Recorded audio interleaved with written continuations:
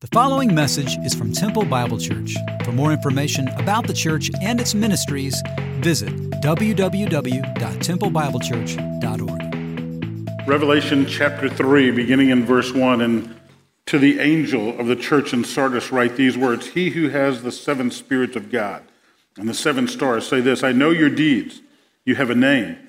You are alive, but you're dead. If you write in your Bibles, you might want to underline that section. You're alive, but you're dead. We entitled this morning's message, The Dying Church, the church at Sardis. Wake up, he says, and strengthen the things that remain, which were about to die. For I have not found your deeds completed in the sight of my God. Remember, therefore, what you've received and heard, and keep it, and repent.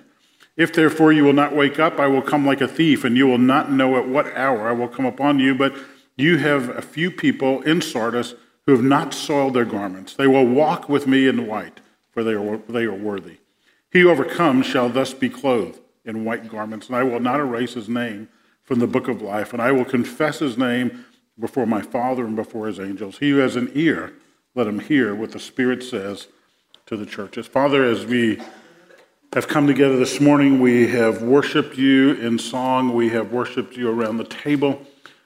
We've worshiped you for the freedom we enjoy as a nation, the freedom we have in Christ.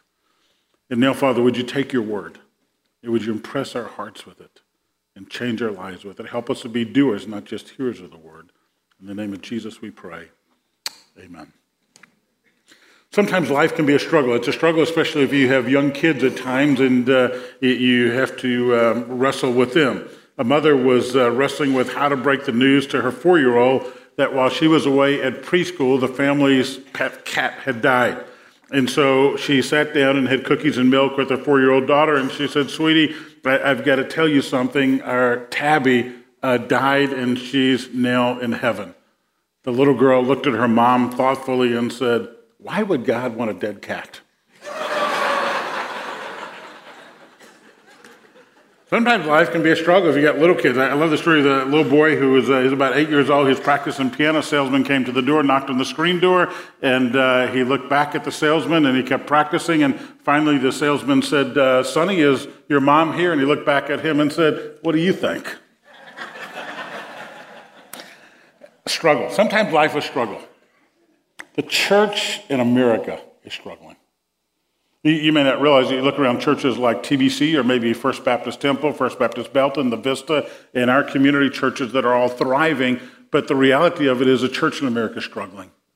The church in America is in trouble. Here are some statistics for you. Approximately 3,600 churches in the United States close their door every year. That's 300 churches a month. That's 10 churches every day. There are 35% less churches in America today than there was in the year 1960. Church in America is struggling. In the 1930s and 40s, we built huge churches in downtown areas, and most of those churches have shrunk in size. They've become more of museums than they are places of worship. In fact, the largest decline in churches in America has been within denominational churches, some of them experiencing over 50% drop in membership in the last generation. Church in America is struggling. The average size in the church in America, do you know what it is? About 100 people on a Sunday. Church in America is struggling.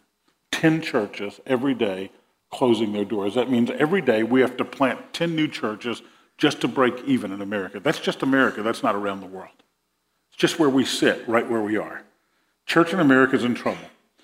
As I was studying for this message on the book of Sardis, one person called the church in America, as well as the church in Sardis, a morgue with a steeple on top. So it's a morgue, it's a dead place, but it's got a steeple on top. In fact, if you look at verse 1 here, that's exactly what he says. I know your deeds, I know your name, I know you're alive, but you're really dead. You're really dead. You're not really alive. And it's a battle. The church in America is in trouble. One of my professors at Dallas Seminary, Howard Hendricks, came back from a weekend ministry. He said, gentlemen, he said, I spoke at a church much like this, a church with a cemetery around the outside, church on the inside. He said, I had to walk through the alumni association to get to the undergraduates on the inside, and I'm not sure which group was dead and which group was alive. I mean, it's a battle. I mean, you hope and you hope and you hope that something's going to happen inside some churches, but it never does. The title of my favorite book, you guys know what it is by now, Everybody's Normal Till You Get to Know Him by John Ortberg. And John Ortberg writes these words in his book. He says, I assume you're like me. I can get itchy-skinned and scratchy-throated after an hour or so at church. I can get distracted and cranky when it goes too long. My feet ache, my backside numbs, my eyes glaze over, my mind fogs, my belly growls. I find myself fighting back a yawn and eventually wanting to give in to sleep. And I'm the pastor. I mean, there are days, actually, I'm up here and I'm thinking, man, I wish that guy would shut up, and it's me speaking. It's like, I'm circling. I need to land the plane, but I'm not sure how to get it into the airport. And it's like, man, I don't know if I can take this any longer. Just, it's time to get out of here. Hopefully it doesn't happen too often at TBC, but let's be honest, it happens any place, anywhere we go on occasion. Church in America is struggling. We're in vast decline. There are issues within any church, our church, any other church, and by God's grace, we still exist. It's a miracle that the church exists at all. It's a miracle that we're here. So how does TBC not become a morgue with a steeple on top? How does your life not become a morgue with a steeple on top? How do you not become the living dead? I mean, that's what we're going to look at this morning. I think the church at Sardis will help us answer that question. The words of Christ to the church at Sardis. Well, as we've been looking at the 7 churches of Asia Minor, we saw that John was exiled in the Isle of Patmos. That's where he received the revelation. We looked at the church of lost love, the church at Ephesus and Smyrna, then Pergamum, then Thyatira. The last 2 weeks we took breaks, and now we're back to the church at Sardis. Sardis is about 30 miles south and east of Thyatira. Sardis was a community, a city that was known by its past. You see, there was a heyday in the past, but currently it was struggling.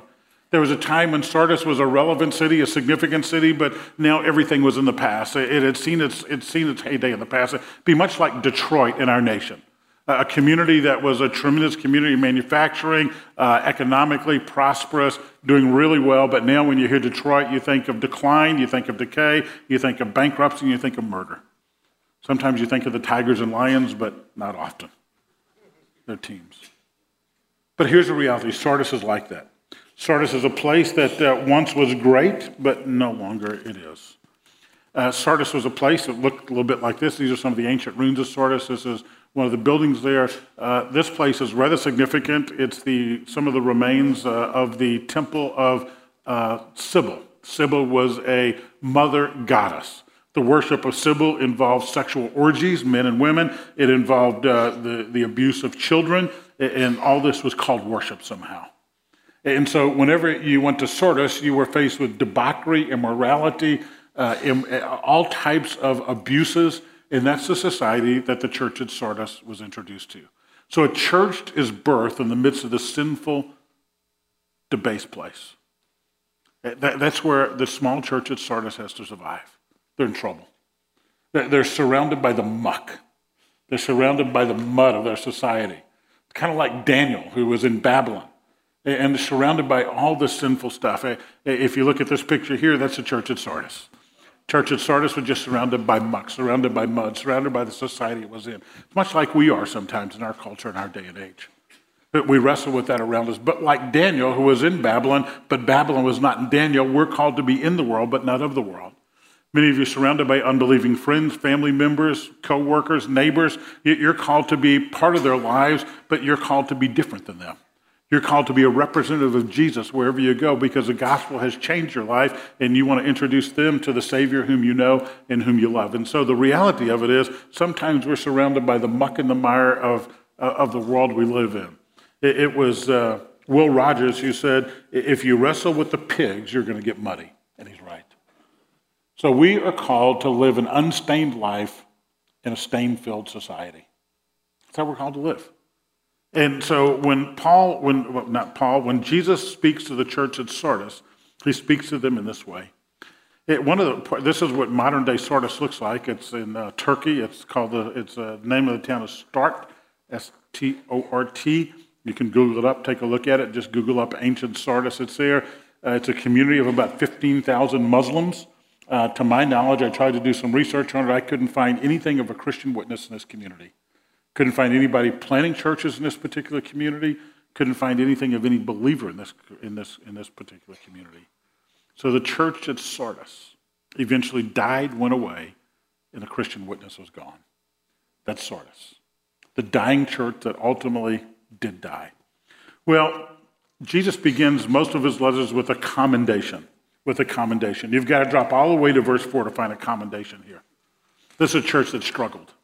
This is a church that had lots of activity, lots of things going on, but they were struggling. Its glory days were in the past. So if you drop down to verse 4, he says, "But a few of you people in Sardis have not soiled your garments. You walk with me in white. You will walk with me in white because you're worthy." So the commendation is that some of you are still pure. Some of you are still clean. Some of you are not embracing the ways of the world. So when Jesus looks at the church at Sardis, he says, most of you are stained, but some of you are unstained. Now, what does that mean? I mean, he's not talking about tied on their toga, is he? I mean, that's not what he's talking about. He's saying some of you have not embraced the ways of the world. Some of you are still pure to your spouses. Some of you are still faithful to your spouses. Some of you are not involved in immorality. Some of you are serving the Savior. Some of you are walking with him, honoring him. Some of you, you're embracing the Word. You're walking with the Savior day after day. You are unstained by the world around you. One of the tragedies in the 20th and 21st century in the church is that we have become stained by the world. The divorce rate within the church is much like that outside the church. The use of things like pornography inside the church is lower than outside, but not much. And so we see that the church, by and large, has been affected by the world, maybe more so than us affecting the world. So he says, here's my commendation. Some of you are unstained. Now, here's what's interesting. The worship of Sybil in Sardis, and this mother goddess, it involved the wearing of white robes. And so if you go back and do a little research on Sybil and Sardis, what you find is that you had to show up wearing the right clothes, or otherwise you wouldn't be admitted to the temple. So it was all about external things. It was all about wearing the right things on the outside. But it was an immoral, debased, pagan worship that took place. Because when you're concerned about the outside, not the inside, that's what happens. You see, all that's reversed in Christianity. Christ came to set our hearts free. Christ came to set us free from sin and condemnation. And so what we see is a totally different emphasis. The emphasis is now upon the heart of man, not the externals. And so he says, some of you have not soiled your garments. You still walk with the Savior. You still honor the Savior. Now, God has called us to live in the world, but not be of the world. So we're going to be in it. We just spent part of last week in Disney World in Orlando with our grandkids. 4 of our grandkids. It was a great time. It was a glorious time, most of the time. Most of the time. But it's a fantasy world. There's no cooking. There's no cleaning. You go to a hotel. Everybody has smiles on their face. What can I do for you? How can I help you? There's no trash anywhere. I mean, it's a fantasy world until you cut in line in front of somebody, and that fantasy ends pretty quickly, actually. But otherwise, it's a fantasy world. Then you get to the airport, and reality sets in. I mean, we're not in Disney anymore. I mean, we're not there anymore. We're in reality. We're facing people, and people are shoving and pushing in long lines in the airport, especially after what was happening in Paris and all this stuff. And I mean, it's just total chaos. That's the world we're not called to live in Disney. We're not called to live in the Magic Kingdom or the Animal Kingdom or Epcot or whatever. We are called to live in the world as followers of Christ. That's why he's left us here, to impact his kingdom, to make an impact for his kingdom. And he says, the commendation is this.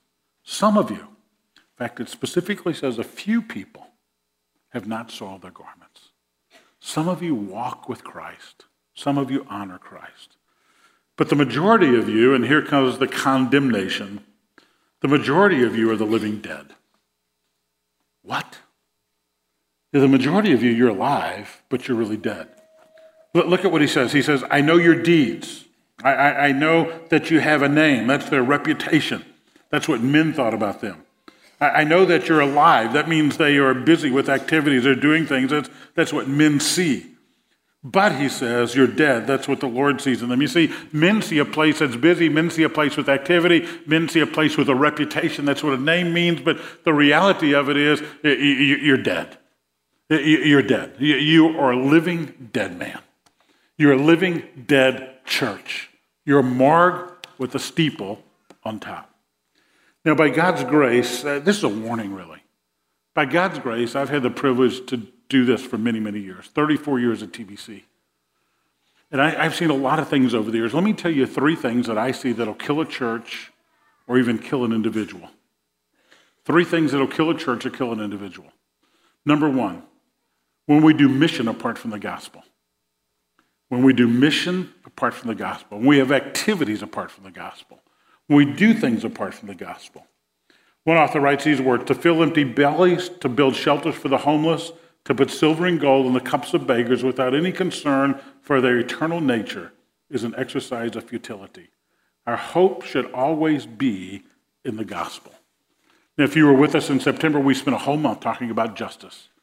And justice is important. We need to be on a mission for those who are poor. We need a mission for poverty in our community, a mission for the unborn, a mission for those who are unwanted. That's a mission we need to be about. But that mission, apart from the gospel, is humanitarianism. It's moralism. The gospel is what changes people. You want the cure for terrorism, the cure for ICE? You want the cure for educational inequalities, for socioeconomic inequalities? You want the cure for all the various ailments of our society? The cure is in the gospel. That's what changes lives. That's what changes communities. That's what changes nations. And so we're always going to lift up the banner of Jesus and the gospel. But what I see, churches that die, number 1, they substitute mission for the gospel. Or they do mission void of the gospel. Number 2, there's doctrinal drift and compromise. Doctrinal drift and compromise. You see these churches that were built in downtown areas, many of them were denominational churches, and they have left the moorings that they were part of, the foundation that was a part of their beginnings. They've drifted into areas where they deny the truth of the Word of God. They deny the truth of who Jesus is. They're the churches that are wrestling with, do we do same-sex marriages, do we not? Those are issues the Bible clearly states how we should respond to. But because of their drift away from sound doctrine, teachings of the Scriptures, now what you find are mostly museums or mausoleums. When we begin to drift doctrinally for the truth of the Word of God, it's easy for us to become a morgue with a steeple on top. When we do mission apart from the gospel, we become a morgue with a steeple on top. And thirdly, the third thing that I see, my observation from looking at these things, and I think it goes right along with what he says, I know you have a name, so basically they're depending upon their past and not looking to the present or the future. When a church begins to worship its reputation, when a church begins to look at the past, when a church will not change with the culture, when a church will always look at the past and honor it and never look ahead and say the best days are ahead of us, that church begins to die. It's my prayer that TBC will never be that way. My prayer is that one day I'll be in glory looking down generations from now and seeing you, the younger people here, leading the charge for the gospel right where we are. I'm grateful that God is raising up other churches in our community that are doing great jobs. For years, TBC was really the church that was growing and growing and growing, and not many other churches were, but now we're building His kingdom, not a kingdom. And so the reality of it is that we all have an opportunity in our communities to impact many for Jesus. We get an opportunity to impact a region for Jesus. Being a smaller community and now having several large churches, it's a great opportunity for us to bind together, to come together and see the banner of Jesus flown high. It's a problem when a church begins to, I am grateful for the history of TBC. After 34 years of being here, there are faces in my mind. People have gone on to glory. People who we stand upon their shoulders. People who were generous with their service, generous with their silver, generous with their time. They were generous in many ways. And I'm grateful for those folks. But I pray the best days are ahead of us. I pray that you young people who are with us today, college students with us today, those of you that stick around in Central Texas, I pray for these young boys and girls sitting here. I pray one day we'll be the old folks. Well, I am an old folk now, but we'll be looking and saying, look at what God is doing. Look what He's doing.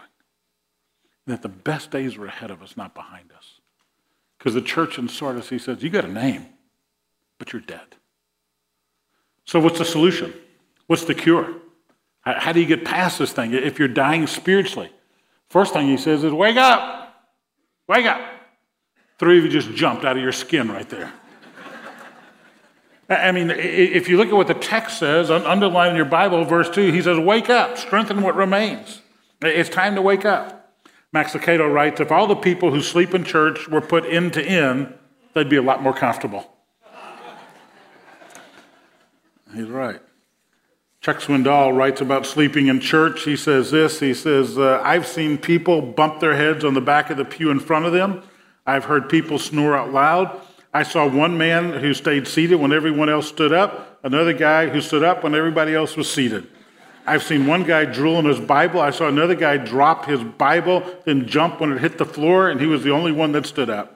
I've seen more bruised ribs in church than any place I've ever spoken. I've watched couples nod in magnificent rhythm and harmony, perfect timing, while they snored through one of my sermons. There was one lady in my church in California. She had the strangest wheeze and smile when she exhaled while snoring that she looked like a chimpanzee that was chattering the whole time. Jesus says to the church at Sardis, and I think to the church at America, time to wake up. Time to wake up. Time for us to be awake. See, many would say the church is in a deep slumber. And honestly, one of my fears for TBC is the same thing. I don't know another church anywhere that has as long tenured staff members as we do. 30 plus years, 20 plus years, 20 plus years, on and on and on. And it's easy to become comfortable. It's easy for us to rest upon our laurels in the past rather than been seeking what God's doing in the future. You know, if there's anything I get asked often, so Gary, what's changed in your life in the last 2.5 years? Well, besides only having one eye, a lot's changed. And the one thing that's changed more than anything else is an urgency. When your name is on a death certificate, it creates, I hope it creates, it has in me, creates an urgency for the gospel. And so I'm on a mission. I've been on a mission, but I'm more so on a mission now. To make sure that any and every opportunity we have, the name of Jesus is lifted up. And so one of the reasons you've been so generous to allow me to go place after place after place this year, and one of the reasons we're doing that is because I've been grounded for 2 years up until this year. And now by God's grace, we have opportunities to preach the gospel through you. And one day we'll all be in heaven again, and we'll be celebrating folks who've come to Christ because of your generosity of our time. And I don't know about you, but I want to be on an urgent mission for the gospel of Christ. Hey, you could have been in a restaurant in Dallas. Maybe it wasn't Paris. Maybe it's Dallas next time. Maybe it's Austin next time. Maybe it's, I saw Kalina's on some hit list. Maybe you're having dinner and all of a sudden you're gone. I want to go out in a blaze of glory for the gospel. Nothing else. What about you? So he says, wake up. Wake up. Then the next thing he says is remember and obey. Remember where you've come from and obey.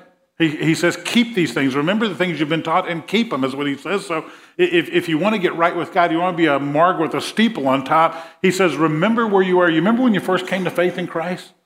Remember when that happened? You remember how excited you were about your faith in Christ? He says, you need to remember those days. You remember those early teachings. You need to remember how you were growing, how excited you were, how you're a man of the word, a woman of the word, a man of prayer, a woman of prayer, how you were willing to serve Christ anytime, anywhere. How you were generous, et cetera, et cetera. And he says, you need to remember those early days and the early teachings, and you need to obey them. You need to call them to mind, you need to obey them. You need to walk with the Savior that way. He says you need to repent. If you look at the next verse, he says you also need to repent. Now, he says that in the middle of verse 3. He says repentance needs to happen. There needs to be a wake-up call. There needs to be remembering and obeying. There needs to be repentance. And if you do that, you'll receive an everlasting reward. Look at what he says. For they will walk with me, this is the end of verse 4, in white, for they are worthy.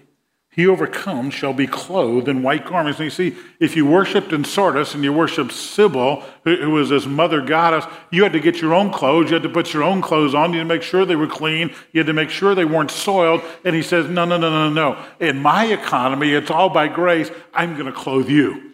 I'm the one who makes your heart white. I am the one who makes you cleansed. I'm the one who cleanses you. I'm the one who makes you clean. I am the one who does these things for you. It's not you doing something for me. It's me doing something for you. So in Sardis, they had to do something to earn the approval of their God. This is a God who says, no, I'm going to take care of all of it for you. All you have to do is trust me. That's it. And we should go, wow, God's grace. Isn't it amazing? Isn't it amazing? Sounds like a pretty good song, huh? Amazing Grace. Put that together. He says you need to wake up, repent and obey. You need to remember. And when you do, you'll have everlasting rewards. He says, I'm going to clothe you in white. Then look at what he says in the middle of verse 5. I will not erase his name from the book of life. And so he's like, aha! I knew that, Gary. You've been teaching us the whole time about eternal security. You've been teaching us that once we come to Christ, we can't lose our salvation. The doctrine of once saved and always saved, some call it. And here it says God has an eraser. He can take our name out. You see, I thought that couldn't happen, but is that what he's really saying there? I think he's saying the opposite of that. See, in the ancient world, in the Roman world, if you did something for your community, if you did something that was over the top, if you did something to receive praise over, they actually kept a roll and they would write your name in this book. But if you did something, if your name was in the book and you did something to defame your community or something criminal or something that was illicit, then your name would be erased from that book. And the church in the first century has undergone persecution, and they're having to live in the midst of this muck and all this sin and all this mud. And he says, I want you to know, you follow me? You don't have to worry about your name being erased. They may do that in your community, and they may do that in your city, and they may do that in the town hall in Sardis and in Ephesus and Smyrna and Thyatira, but in my economy, that never happens. There is no eraser on God's pencil. You may have to worry about that in your community, but you don't have to worry about that with me because you have an everlasting reward with me. Don't be a living dead person. See, for some of us, we are. Oh, we're alive. We've got a name. We've got a reputation. We're doing deeds, and we've got activities. But spiritually, we've drifted pretty far. Spiritually, we are like the city of Sardis. Their heyday was behind them, not present or the future. There was a time you might say, I used to. But the call from Christ is this. Don't make it about yesterday. Make it about today and tomorrow. So for some of us, today is a day of repentance. It's a day of saying, God, I'm the woman who used to. God, I'm the guy who used to. For some of you, quite frankly, you're not even alive yet. You don't know the Savior. There's a call today for you to trust Christ as your Savior so you might have eternal life. And for each of us, there's a call to represent our Savior well because there's an everlasting promise, an everlasting reward. I don't know about you, but the last thing I want to be is a morgue with a steeple on top. Mark Twain, that was his pen name, his real name was Samuel Clemens, as you know, wrote The Adventures of Tom Sawyer and Huckleberry Finn. We spent about 26 hours on Tom Sawyer Island at Disney World this week, chasing 4 grandkids in a morning. It was about 26 hours long. But Huck Finn, Mark Twain is who I'm trying to say. The real guy, the guy who wrote the books, he died, and I quote, lonely, unhappy, and hopeless. All his fame, all his money, one of the greatest authors ever, by his own admission, he died lonely, unhappy, and hopeless.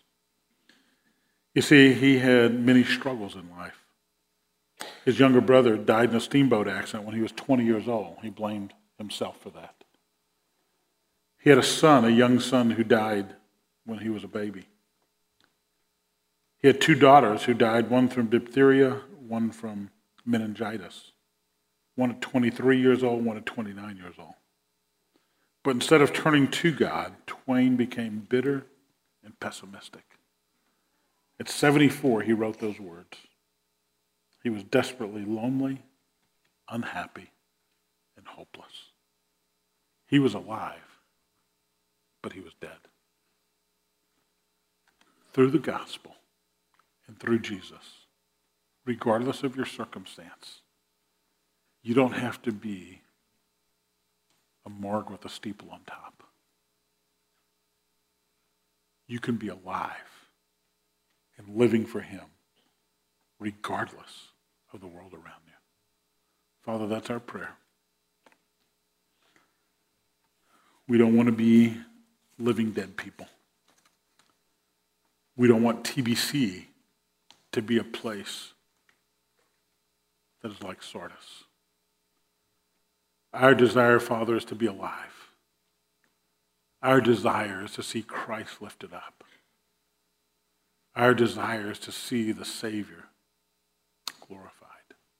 If you're here today and you're not sure if Jesus is your Savior, that's where this journey begins. That's how you become alive. When you place your faith in him for the forgiveness of your sin, he gives you eternal life and abundant life. And if you have to look at your life right now and say, I used to. Like Sardis, your best days are behind you, not now or in front of you. Did you make this morning a morning of confession? Morning where you turn to the Savior and say, Lord Jesus, my desire to be fresh with you today and every day. Father, thank you for meeting us here at this time, in this place. We pray we'd be doers of the word, not merely hearers. In the name of Jesus we pray. Amen.